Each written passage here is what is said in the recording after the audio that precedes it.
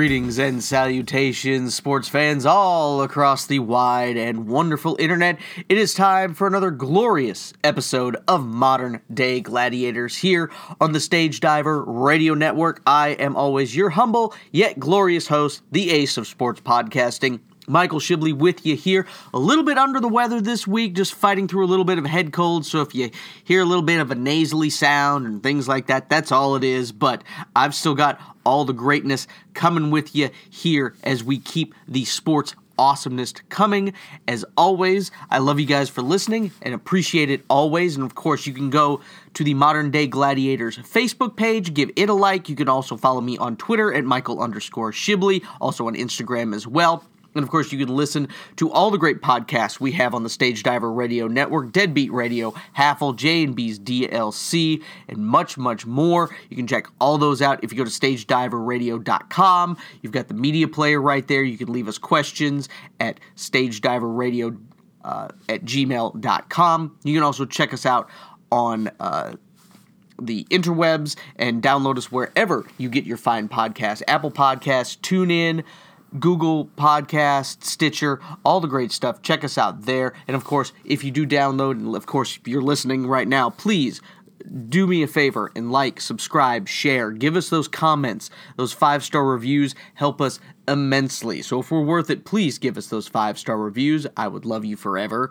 if you did that. So thank you very much. But let's get down to the nitty-gritty. Of course, a large, jam-packed show as always, because it is the week before the Super Bowl, so we're going to talk about all that as we break it down, of course, as the Patriots take on the Rams of Los Angeles. They've been there a couple years now, so it's easier to say LA Rams, especially because they were in Los Angeles to begin with, and they moved to St. Louis. Of course, the New England Patriots have been up there forever, so again, the New England Patriots versus the Los Angeles Rams.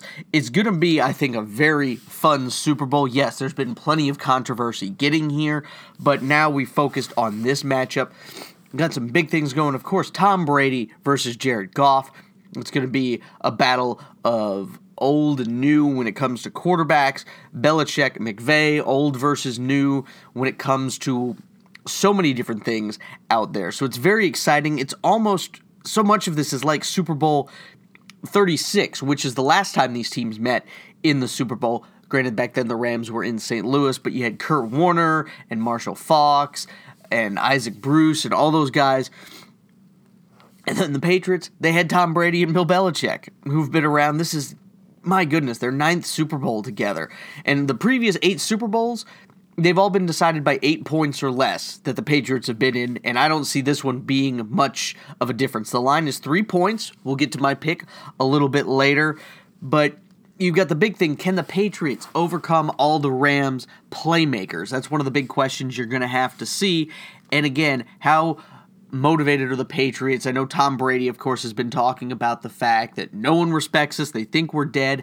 I haven't said that at all. If you've listened to these podcasts as we've been going along, the Patriots, to me, aren't going to be dead until they're just not playing football for that season. And they're not. They're still in it. People still have high hopes for the Patriots. So, and again, I think a lot of this is Tom Brady showing that motivation that sometimes these great players need. Michael Jordan showed that a lot, where he would almost just make up an issue to be mad with somebody and use that to just destroy them on the basketball court. Tom Brady, I think, does a little bit of that. Again, he's had that motivation for being the 199th pick in his draft class. He still knows the names and where they were picked of all the other quarterbacks that were drafted above him in the draft class that he was in. So that's something you have to think of. And again, yes, the Patriots showed a little more vulnerability this year than they had in years past, but they still have a lot going for them going in this game, hence why they're favored by 3 points. No one has more experience than Brady and Belichick in this game. And Brady, of course, again, with this chip on the shoulder, he seems to be playing. He's look at how he's been. He played great against the Chiefs in the AFC Championship game. Even in the loss to the Eagles in last year's Super Bowl, threw for over 500 yards. So Brady, as I think 41 and a half, still playing top football. But it has helped late in the season, the emergence of Sony Michel and James White. At running back has helped. James White and Sony Michel have also been great out of the backfield catching passes. The offensive line has been wonderful. And that's going to be an interesting matchup when you look at it, too. The Patriots' offensive line versus Aaron Donald, the sack master, 20.5 sacks this season, led the NFL. Also, Ndamukong Suh is in that defensive line. Brady seems to struggle in big games when you're able to get pressure on him with your base 4 if you can get the pressure on him. If you can't get pressure on him and even you drop 8 or 7 back, depending on how many you rush, he's still going to pick you apart. He showed that with the Kansas City Chiefs in the AFC Championship game, but the New York Giants were able to get that pressure on him. If you look at those Super Bowls, they were able to do that. Can the Patriots be able to cover Brandon Cooks and Robert Woods, the Rams wide receivers? Can the Patriots cover them man-to-man? They've done more man-to-man coverage than any other team in the NFL, I believe, this season. So that's something to look at. Who's going to get sacked more in this game? Because both Brady and Jared Goff have both not been sacked that much, especially through the playoffs. So that's going to be something interesting to watch. Meanwhile, with the Rams, of course, you've got Todd Gurley, C.J. Anderson, running back. They've been a great tandem in the playoffs. Cooks and Woods, I mentioned, wide receivers. And then, of course, Zuerlein, their kicker, who made that 57-yard field goal to win the game in overtime against the Saints. So they've got a weapon there. Of course, they've got Gostkowski, I believe, there with the Patriots. And, of course, you just look at all of this. Only Cooks and cornerback Aqib Talib, they're the only starters on the Rams that have any type of Super Bowl experience. So that's something you will have to factor in when you think about all of this, because, yes, the vast majority of these players and a lot of the coaching staff, especially Sean McVay, are in their first Super Bowl. So that's something you definitely have to pay attention to and see if the moment gets too big for them when it looks like it. Gurley has said he's going to be okay for the Super Bowl, so we'll get that. All of this stuff is going to come out. It's going to be really interesting to watch. What factor is Rob Gronkowski going to be in? A lot of rumors circling around that this might be his last game. We'll just see kind of how that goes. He was a darn good run blocking tight end, easy for me to say. So that has been really well done for him as well. So keep an eye on all of that. My pick, as we do it, because I know that's what you guys are here for. My pick, Super Bowl 53. I've got the Patriots 31 and the Rams 27. So I've got the Patriots covering the spread and also getting the win and giving Brady and Belichick their 6th Super Bowl. I think just the experience and just the way Tom Brady has been playing in this postseason, I'm not going against them. I don't know why so many people have been piling on the Patriots. I'm not going against them at all in this game. If you want to, more power to you. But I'm going to stick with it and keep going with the Patriots to get the win in the Super Bowl. And, of course, I have placed a bet, so I've put my money where my mouth is and also bet on the Patriots to cover the spread at -3 against the Rams. One of the other things, though, you talk about is with the Super Bowl, the gambling aspect of it. There is going to be an estimate of $6 billion bet on the Super Bowl, and that includes both all the new legalized sports gambling that they've had in the new states, including Pennsylvania and Delaware, New Jersey, Mississippi, and others that have now allowed sports wagering in their casinos. But it also factors in those little office pools. So if you think, oh, I don't gamble, you play in an office pool, little money on it, that's gambling, ladies and gentlemen, so just keep that in mind if you think you're going to be a little more high and mighty. You're still putting some money on the game in an office pool. That's still considered gambling, so just remember that. But again, $6 billion betting on this game. Some of the prop bets that I'm taking advantage of and going to give you my take on, you look at Gladys Knight, the Atlanta legend, on the Midnight Train to Georgia. For those of you who don't remember that song, she's going to be singing the national anthem. The over-under is at 1 minute, 47 seconds. This has definitely been the lowest over-under I have seen in a while. I have usually bet the under on this one and been very successful the last few years on that one. I am actually betting the over. I think she's going to go over 1 minute and 47 seconds. Do I believe a player is going to be taking a knee during the national anthem? No, I do not. So that's another thing you can bet on. These are all bets, again, that you can place on certain at certain casinos and sports books, and also online. Will Ted Rath hold back Sean McVay over under 1.5? He is the strength and conditioning coach. He's also the get-back coach, essentially, to keep Sean McVay from running onto the field and getting run over by officials. I think the over-under at 1.5. I'm going to go over with him getting him back because I think McVay is going to be really the energy and enthusiasm of the moment is going to get to him, and I think they're going to have to pull him back a few times. Donald Trump tweets. They did this last year. The over-under at 6. CBS is broadcasting his interview that they're going to have pregame, so they're going to have that going on as well. I have the under at 6. I think he's going to stay quiet. I do think he's going to tweet, but I think it's going to be a little bit less because people are going to be watching the Super Bowl and they're not going to be paying as much attention to Twitter when it comes to politics and everything else going on. That's just my opinion there, but I've bet the under on that one. Also, the champs will be, if they're going to go to the White House, which I think they will, just based on the personnel involved in both teams, which type of food will be served, because again, the controversy of Donald Trump serving the Clemson players fast food, which I think is just something that I don't know why anybody's getting really that worked up over. It's distracting you from everything else going on in the country. Personally, I don't know why you're paying attention to that, but you can bet on what type of food will be served. Is it going to be fast food or anything else? I'm going with anything else in that one. The Gatorade color, is it going to be lime green, yellow, clear water, orange, blue, red, or purple? I'm going to go with clear/water is going to be the Gatorade that's going to be dumped on the coach at the end. Is a player going to propose? Because that has been happening with some of the players. I think in the World Series, they were doing proposals. I'm going to go with no on that one. Of course, you can bet on the halftime show. How many songs are going to be sung by Maroon 5? The over-under 7.5. Not complete songs, but at least parts of the songs. I'm going to go over. They've got so many songs, and I don't even recognize most of them. I've heard the songs, but I don't know that it was Maroon 5, mostly because they are just a bland pop band at this point. It's not even Maroon 5. It should be Adam Levine and 4 other guys in a band is pretty much what it is.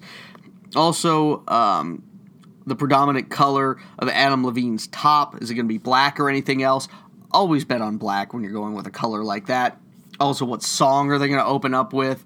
And I'm going to go with their number one hit that they had last year, Girls Like You. So those are my picks there. I'm probably not even going to watch the halftime performance. I'll have it on mute probably, but then I'm going to be watching Halftime Heat. The WWE is bringing back Halftime Heat this year with some of the best and brightest of the NXT brand. It's going to be Tommaso Ciampa, Johnny Gargano, and Adam Cole, baby, on one side versus Aleister Black, the Velveteen Dream, and Ricochet on the other in a very high-flying and should be awesome 6-man tag. So check that out if you want to. That's going to be on the WWE Network, and it's going to be on their social media as well. So is it going to be the same as the empty arena match that they had with The Rock and Mankind back years ago at one of the Super Bowls where Mankind beat The Rock by pinning him with a forklift?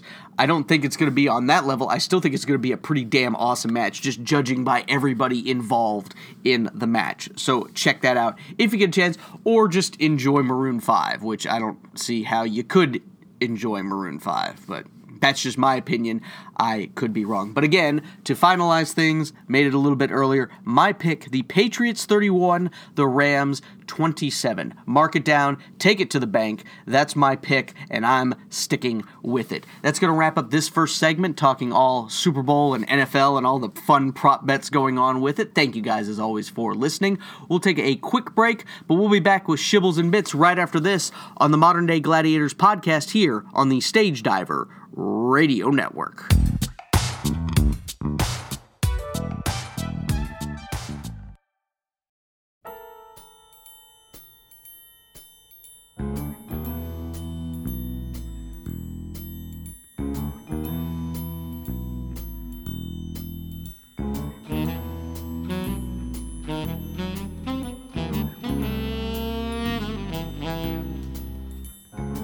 Welcome back, ladies and gentlemen, to another glorious edition of Modern Day Gladiators here on the Stage Diver Radio Network. And again, Super Bowl Sunday is just days away. Thank you guys for listening to my breakdown of that. But of course, we've got plenty of other news and notes going around the world of sports. So it's time, of course, you hear the Pink Panther theme. That means it's time for Shibbles and Bits as we break it down. And of course, we've got to start with our number one ranked Tennessee Volunteers, who have made it to a second week as number one. They did not do that the first time they were ranked number one back in 2008. Found it, though, still a little rocky atop the polls, as it has not been easy for Tennessee as they have now become the number one team in the country. In 2008, Tennessee was number one for pretty much a couple of days, really, when it comes down to it. They got the number one ranking, then they played at Vanderbilt, lost that game, and they beat Florida on Saturday when they were still number one, but they lost the number one ranking the week after that. They played their first game as the number one ranked team in the country, again, at Vanderbilt, and this is a Vandy team that was 0-5 in SEC play going into the game, and Vandy gave Tennessee everything that they wanted in that one. Tennessee had to rally and fight Vandy to a tough overtime win, 88-83. Grant Williams was amazing in the game. 43 points, 23 of 23 from the charity stripe. He was amazing in that one. Put the team on his back, and of course his effort in that one, plus the Tennessee win where they got off to a really sluggish start against West Virginia. They did come on in the second half and end up winning easily 83-66. For his effort in both of those games, Williams was named the Naismith Player of the Week nationally, which was just awesome to see, as Admiral Schofield had been struggling for the last few games. Probably the last 3 games Tennessee had played against Alabama, Vanderbilt, and the start against West Virginia.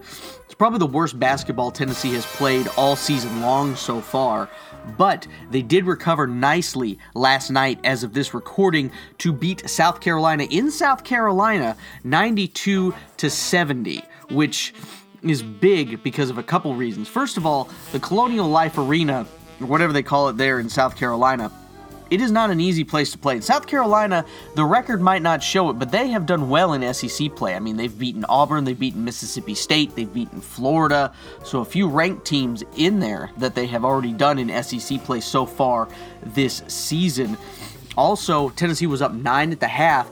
South Carolina cut it to 2 points around the 13-minute mark of the second half, and of course they started to make a lot more noise. There was 18,000 people strong in that arena, starting to make a lot of noise, but Tennessee, behind Turner and Schofield and Williams and all these guys, came back and ended up winning the game by 22 points. So you consider it was a 2-point game, 13 minutes left in the second half, and they end up winning by 22. That's the kind of just hammered down that is a number one team you need to do in an opponent's building like that. It was amazing to watch. It's the first ever undefeated month of January for Tennessee since 1945, and Tennessee is on their first 15-game winning streak since 1915 through 1917.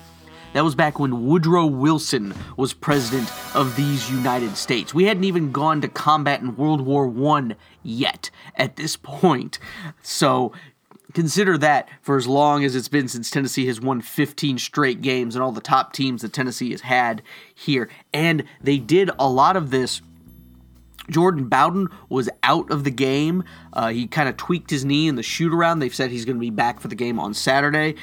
And Alexander, who of course is a stalwart on defense, he fouled out of the game. He only played 10 minutes, only 4 of those in the first half, only had 2 points. So the fact that Tennessee was able to do that, most of it without 2 of their key players, was a real big team effort. Guys coming off the bench and helping. Johnson was great coming off the bench there, and of course Fulkerson. And Jordan Bone, of course, has been great at the point guard position. So it was a big team effort, of course led by Peanut Butter and Jelly, as of course Williams has continued his awesomeness so far in the month of January, but also Admiral Schofield has kind of shot his way out of that slump. He also had 23 points in that one. So Peanut Butter and Jelly are back, and we're going to need them both as we get into the run here in the SEC. Tennessee 7-0 in the SEC. They play at Texas A&M on Saturday, and then they host Missouri on Tuesday. So we'll see how that comes. And then, of course, another couple of games, and then it's against Kentucky, which is going to be huge. That game at Kentucky is going to be a big one, especially because Kentucky has quietly still a really good team, which is amazing to think that Kentucky is being very quietly a good team, but because of all the noise that Tennessee has generated being the number one team in the SEC, and it's not just business as usual with Kentucky. Of course, Kentucky also losing huge to Duke to open the season kind of put dampers on what they were doing, and losing to Alabama to open SEC play.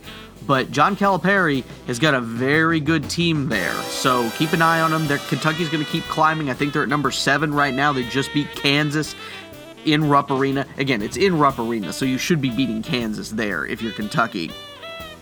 But don't just think the Tennessee is just going to waltz right through this SEC schedule. I would love for them to go undefeated through the SEC, because that's something pretty much only Kentucky has done. But you got to keep it in perspective. We've got some tough games, of course, at Kentucky. Kentucky comes to Thompson-Boling Arena. We've got back-to-back road games against LSU and Ole Miss. Mississippi State's a ranked team. Auburn, of course, is still ranked. So consider all of that here in the back half of this SEC schedule, but it's still looking great for Tennessee in their mission to become a number 1 seed and, of course, maintain the number 1 ranking in the country. Meanwhile, the Freaky Fridayness with the Lady Vols is still ongoing, where you've got the men's team being number 1 in the land and the Lady Vols struggling now even to be considered for the tournament. The losing streak finally over at 6. Tennessee lost 77-62 to top-ranked Notre Dame, who, of course, over the weekend also lost their top ranking as they fell to North Carolina over the weekend. But the Lady Vols on Sunday were able to get a 74-65 win against LSU, which was good to see. So the losing streak is over, and looks like Tennessee can pick up another couple of wins coming up this week. 5-15 Florida on Thursday, so Tennessee should hopefully win that one at home. And then at Vandy on Sunday, which is usually a big rivalry game in women's basketball, but Vandy right now is at 6-14, so they're struggling a little bit this season as well. So hopefully Tennessee can get some of these wins, because right now, according to ESPN's bracketology for women's basketball, the Lady Vols right now are the last team in. That is not somewhere you would ever picture a Lady Vol basketball team being, but that's the place they are right now. But hopefully a few more wins can get Tennessee off the schneid and back into contention in women's college basketball, get back into the tournament, make some wins, make at least a Sweet 16 or even an Elite 8 if they can get some of these wins together and maybe save Holly Warlick's job. We'll see how it goes as the season progresses. Season's just about to start, though, as we're getting close to the month of February, so it's baseball and softball season. Preseason polls are out for Lady Vols softball, as the Lady Vols are ranked nationally 8th in both preseason polls that have come out, so good for the Lady Vols, looking to get back to the Women's College World Series. The rankings right now go, at least in the ESPN preseason poll, UCLA number 1, Washington number 2, defending national champion Florida State at number 3, Oklahoma, Florida, Arizona, and Georgia ahead of the Lady Vols. So, again, a lot of competition. Looking forward, as always, to Lady Vols softball season. It's always fun to catch them at Sherry Lee Parker Stadium here in beautiful Knoxville, Tennessee. A little cold out there as we've got the end of the polar vortex. Not as terrible of a polar vortex as, say, they're getting in the upper Midwest in Wisconsin and Chicago and places like that, where it is bitterly, bitterly cold. Like, don't go outside for more than 5 minutes cold. You can go outside here. It's still above freezing. Or, I'm sorry, it's still above 0, I should say, in Fahrenheit. Wind chill's down around, I think, 15 right now as I'm recording this, but by Sunday, it's going to be back in the 60s, so you gotta love that Knoxville weather as things go up and down crazy. But that's going to wrap up everything going on here in beautiful Knoxville, Tennessee with the Vols. But let's keep it going with the college theme, as Penny Hardaway keeps running his mouth when it comes to controversy and all these things. Now Penny Hardaway is saying that NBA background of his Memphis coaching staff and himself is creating a little jealousy among other coaches, putting a target on his back in the first season with the Tigers. Now again, everybody remembers that there was the verbal jabs with Tennessee coach Rick Barnes a couple of days after the Vols beat the Tigers, saying that the fists were balled up and all this other stuff, and he's just running his mouth. And now he says, that he feels that there's a target on his back. There's a lot of people that don't want me to succeed because it's going to look like an NBA guy came back with no experience and won. So, of course, I relish in that. Which, again, yes, it is a factor in recruiting for Penny Hardaway to have that NBA experience. But also Patrick Ewing has that at Georgetown. Chris Mullin has that at St. John's. So you have to consider the source when it comes to that. Yes, those guys can go in with recruits and say, hey, I can help you get to the NBA. But John Calipari and Mike Krzyzewski have been able to do that. Bill Self has been able to do that at Kansas. They're guys who have been able to do that without the NBA pedigree. Yes, maybe it gives him some easier access to some people to start out with because he's just a first-year coach, never coached in college. But it's something to think about because, too, really, Penny Hardaway, all he has to do is recruit Memphis. That's it. You can get into the NCAA tournament pretty much every year consistently if you just get the best players in Memphis to come play at the University of Memphis. That's all you got to do. You can get some even better guys. That's great for you. But just consider the source with that. Penny Hardaway, yes, is doing it his way, which is great. It could come back to burn him later on, but right now he's making a lot of noise, and right now that's all it is, just noise. If it turns into results, great. The state of Tennessee basketball is better when Tennessee's doing well, Vanderbilt's doing well, and also Memphis is doing well. So if you get all of these teams doing well, it's just better for all of us as a rising tide lifts all boats. So hopefully Penny can come and be very successful at Memphis, but he needs to calm down some of the rhetoric just a little bit because he's not making friends and influencing people right now. But again, they did just beat Central Florida, which was the preseason favorite in the American Athletic Conference this past weekend. So, again, that's one of the things, and they've got an outside chance to make the NCAA tournament. So just keep that in mind. I'm rooting for Penny, but you got to watch some of the rhetoric there, Mr. Hardaway. Just woo-saw just a little bit, get your guys into the tournament, and then you can start jawing a little bit more. Meanwhile, of course, as we always congratulate winners first here on Modern Day Gladiators, Novak Djokovic defeating Rafael Nadal to earn his 7th Australian Open Championship. Blitz Nadal, 6-3, 6-2, 6-3 in straight sets. That's his 7th Australian Open title, 15th overall. And of course, Nadal and Federer are above him, but still, 15 titles is a lot when it comes to majors, so that is just amazing. And of course, we keep waiting to see if someone else in men's tennis is going to get there. The only one who's won multiple majors besides Federer, Nadal, and Djokovic has been Andy Murray, and he's retiring because his hip has decided to fail him. So we're waiting to see when the next big wave of men's tennis players are going to come. So we'll just see how that goes. But again, congratulations to Novak Djokovic. It'll be interesting to see as all these people go into the French. Of course, Nadal is going to be the odds-on favorite to win the French Open because that's what he does. It's death, taxes, and Rafael Nadal winning the French Open. But you talk about looking for stars in men's tennis to replace some of these ones as they're starting to get a little bit older when it comes to Nadal and Federer.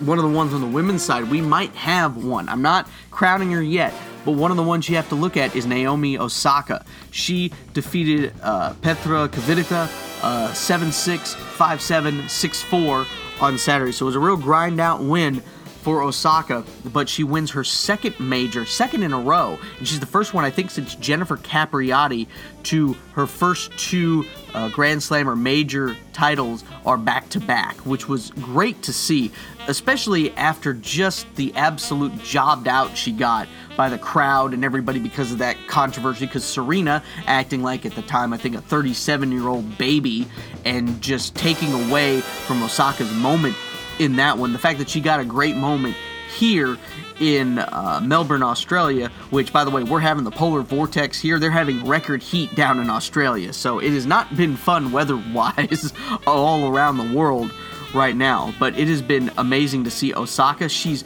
approachable, She's a great tennis player. She's someone who can definitely maybe even carry the torch once Serena, at 37 years old, finally decides to retire. But again, Serena's still going to be there for a while. She's still going to be trying to win majors. But Osaka, I think, could be a big star. She's going to be now number 1 in the world, which is awesome. She's the youngest number 1 at 21 years old in nearly a decade. Caroline Wozniacki was 20 when she first ascended to the spot in 2010. So that's great to see as well. And I'm, again, really happy for Naomi Osaka. Hope she continues to win more. I want her to win another U.S. Open, and hopefully the crowd gives her the respect and courtesy that they should have given her last time when she won, instead of just jawing and jacking, because that was not Osaka's fault. That was all Serena Williams' fault that it ended the way it did. So just remember that, everybody. So there it is. I've said my piece.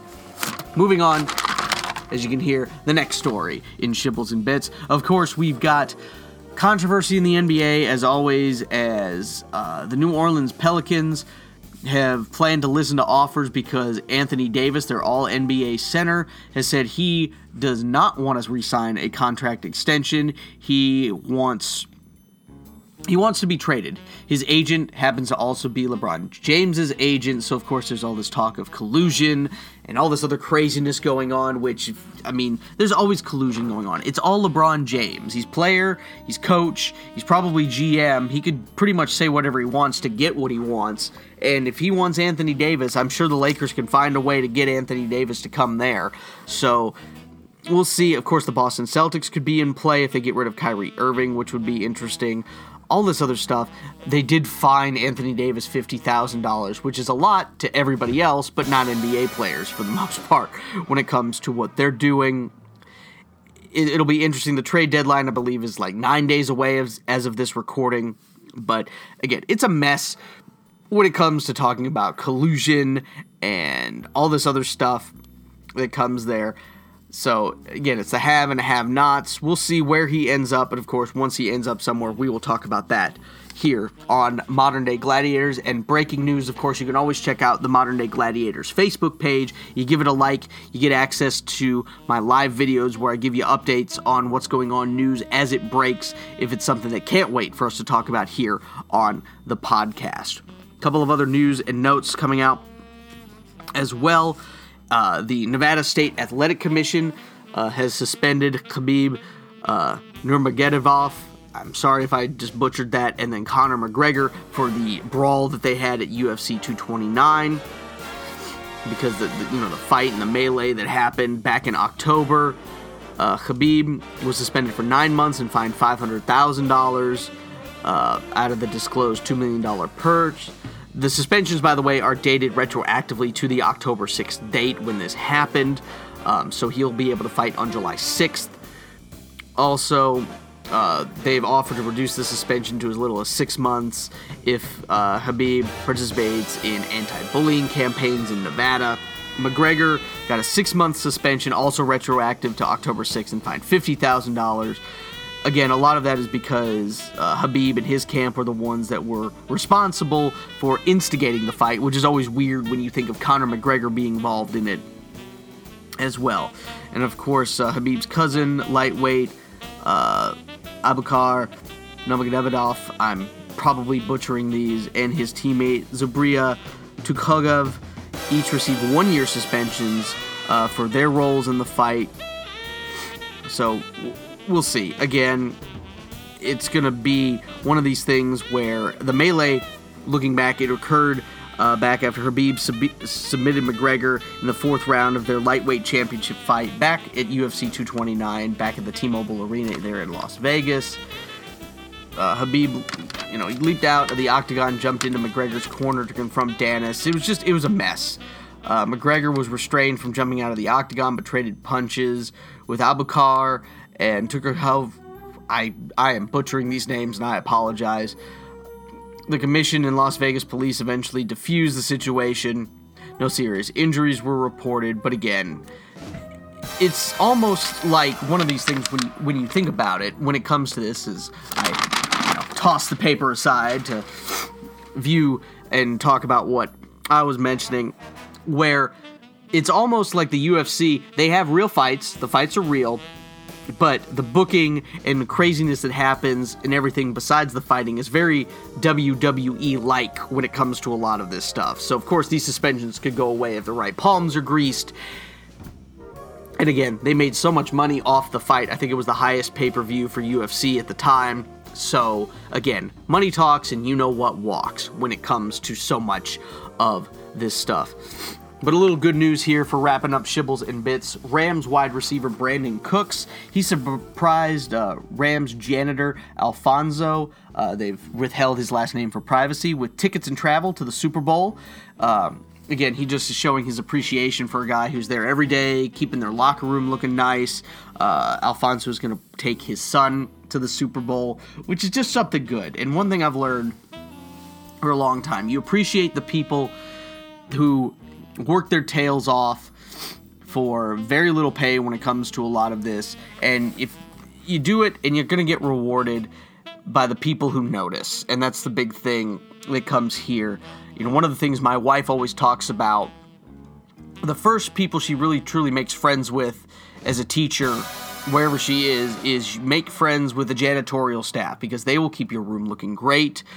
You give them respect, they will just keep the room awesome. They'll help you fix things.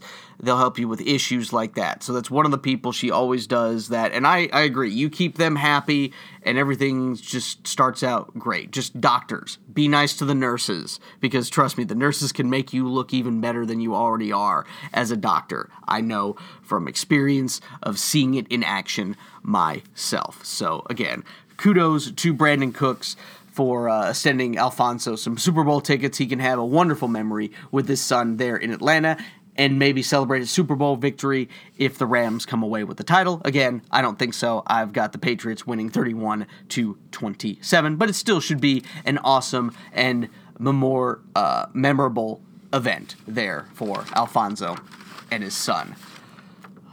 Meanwhile, wrapping up, thank you for listening to Shibbles and Bits, but we're moving on. We're going to get in the arena here on Modern Day Gladiators as we talk about Royal Rumble weekend, and what a weekend it was. It was a long, exhausting weekend when it comes to it as well. NXT TakeOver, though, the 2.5 hours that they do for their show the night before the big event, always kicking ass. It was wonderful. Those 2.5 hours flew by. The War Raiders, new tag team champions, defeating the Undisputed Era of Kyle O'Reilly and Roderick Strong. You've got a new North American champion as Johnny Gargano defeated Ricochet in just an incredible match. You got to watch it. High-flying reversals, savagery. It was amazing. It was a 5-star classic.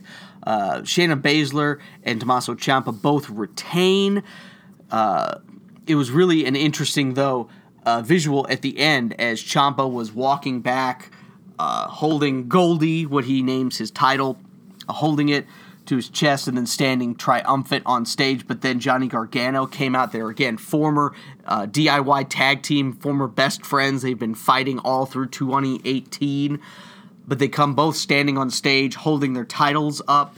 Again, are they now back in collusion? Is DIY back together? We'll kind of find out, because they're both going to be teaming with Adam Cole, baby, on a 6-man tag against Aleister Black, Ricochet, and Velveteen Dream as part of Halftime Heat coming up this Sunday. So again, check that out if you get a chance. But again, just great matches all up and down the card. 5 matches, quick and easy. The Royal Rumble on Sunday, perfectly fine. Enjoyed every moment of it, but it just took far too long. If you add in the pre-show, which I do because it's part of the event, if you add in the pre-show plus the Royal Rumble event itself, it was 7 hours long. It's just too long. I mean, WrestleMania is going to be like that too. It's great, but the crowd just is out of gas by the end of it. I mean, you look, the best match was the opener. I saw Becky Lynch versus Asuka, which was amazing. Asuka retaining. And then the Women's Royal Rumble happened, and what went on with that. Becky Lynch came in because Lana, who had been knocked out after Nakamura knocked her off and broke her ankle in the U.S. Championship match earlier. Lana's trying to come out at number 28, but she can't walk, and then Nia Jax coming out at 29 just beats her up. So Becky Lynch demands the spot, and she was given that spot. So she's in the Royal Rumble. She eliminates Nia Jax, who, of course, broke her face months ago. And then she also eliminated Charlotte to continue that rivalry. So Becky Lynch goes and wins the Women's Royal Rumble just about an hour and a half after losing her title match against Asuka earlier. So great night for Becky. She had a great match with Asuka and then wins the Royal Rumble. So you had that going on. Seth Rollins, the Architect, winning the Men's Royal Rumble, coming out at spot 10. Well, that was good. The Rumbles, again, were fine, but what you ran into, unfortunately, with the women's match, you did not have returning legends like they did in the first Royal Rumble, and I understand why they did that in the first one. And a lot of these women come up from NXT, which is great. I love seeing them, but they don't have a lot of the name recognition because not as many people watch NXT as might be familiar with some of the returning legends that you would have coming in for the Royal Rumble. Meanwhile, the Men's Royal Rumble was fine. I had no real problems with it. It was great to see Jeff Jarrett, of all people, come out. Something you would never have thought happened back in 1999 when Jeff Jarrett, pretty much because his contract ran out, which was WWE's stupidity at that part, but said, yeah, he'll job to China in their Intercontinental Championship match, but he held him up for a lot of money because he was without a contract at the point and went to WCW. So I was really surprised to see Jeff Jarrett back, and now it looks like he's going to get an executive producer or some sort of producer role backstage and maybe some on-screen time, which was something you told me 20 years ago in 1999 that was going to happen. I would have never believed it. So that was awesome to see. Daniel Bryan, with the help of Rowan, previously from the Wyatt family, has helped him as being a new almost Earth buddy. When it comes, he retains his crowd. The crowd was dead. It was a great match against AJ Styles, a lot of hard-hitting stuff. But again, the Women's Royal Rumble had just happened, and they got a great moment with Becky winning. And I think the crowd was just out of gas as much as I would have loved it. You could have cut so many of these matches. Ronda Rousey and Sasha Banks, as much as I love Ronda Rousey and Banks, was a great match. But you could have cut so much of this and just had less time. Again, so long, the crowd just can't stay in it for all of these matches for that long. It's exhausting to do anything for 7.5 hours. Even sitting down for 7.5 hours can be exhausting. Brock Lesnar retains over Finn Balor. Finn Balor had a lot of hope spots. It was great to watch, but again, he falls short. You've got new tag team champions with Shane and The Miz. Nakamura, again, was the new United States Championship, even though he lost that to R-Truth on SmackDown, which was interesting because R-Truth had come out at number 30 for winning the Mixed Match Challenge, but he never even got a chance to go into the Royal Rumble because Nia Jax beat him up and took his spot. And then she got in, she eliminated Mustafa Ali, but then she got a 619 and an RKO from Randy Orton and Rey Mysterio, and then was tossed out. So it's going to be interesting to see, are they kind of making her into maybe the next Chyna when it comes to competing with men? Are they looking to do more intergender style matches? Not just the Mixed Match Challenge where only the men can wrestle the men and the women can wrestle the women. Are they looking to move forward in that? This is going to be interesting to see going forward. I'm interested to see where that goes. Becky Lynch chose to fight Ronda Rousey, who had just, of course, also defended against Sasha Banks in a very good match, and then also against Bayley on Raw, and then Becky Lynch came out and ready to go. Is Charlotte going to get in? I honestly think it would be better overall, really, if it's just Becky Lynch versus Ronda Rousey. Of course, now there's rumors that Ronda might be leaving after WrestleMania and now go back into more of a part-time role as she's maybe wanting to have babies with her husband. We'll just kind of see how that goes. I'm sure USA and Fox are real happy that Ronda Rousey might not be a full-time competitor. We'll see how that all shapes up in the future. A lot of questions going on right now, a lot of misinformation and rumors. But Lynch is choosing that. But again, do we want Charlotte and she's been interjecting herself. She interjected herself on SmackDown, again, beating up Rousey. So we'll see if it ends up being a triple threat match with Charlotte, Rousey, and Becky Lynch. I don't know. I'd almost want it to be a one-on-one match with Ronda Rousey and Becky Lynch, just because that seems to be what makes the most sense. I know star power-wise they're looking to add Charlotte in there, but I'd got to go with Becky Lynch and Ronda Rousey one-on-one. Personally, Rollins didn't officially make a pick, but it looks like he's going to be picking Brock Lesnar instead of Daniel Bryan, so that should be good. Daniel Bryan, of course, has got to defend his newly minted oak and hemp title belt, because again, it is earth friendly. You know, he took the old belt, which was made of leather and a cow named Daisy, apparently, and threw that in the garbage because he did not want something that was going to be unsustainable. So he brought out his new championship belt with Rowan standing there with him that is made out of 100% sustainable hemp, which is hilarious for a lot of reasons, and then also made out of oak from a tree that had fallen naturally in the forest. So again, Daniel Bryan, this new heel character, I love it. I think it's great. It's awesome. I love everything about it, but he's got to defend his title in the Elimination Chamber. Looks like against AJ Styles, Randy Orton, Samoa Joe, and Mustafa Ali. So that could be interesting. Also, Jeff Hardy, I think, is going to be involved as well. So a lot of things set up going forward. A great Royal Rumble weekend. We'll see how it all shapes out, and of course, we'll talk all about that here on Modern Day Gladiators. But that's going to wrap it up here this week. Thank you guys for listening. As always, please like, subscribe, share, give us those 5-star reviews. If we've earned it, I would love you forever. But until then, Michael Shibley signing off. Too sweet. Love you guys. See you next time.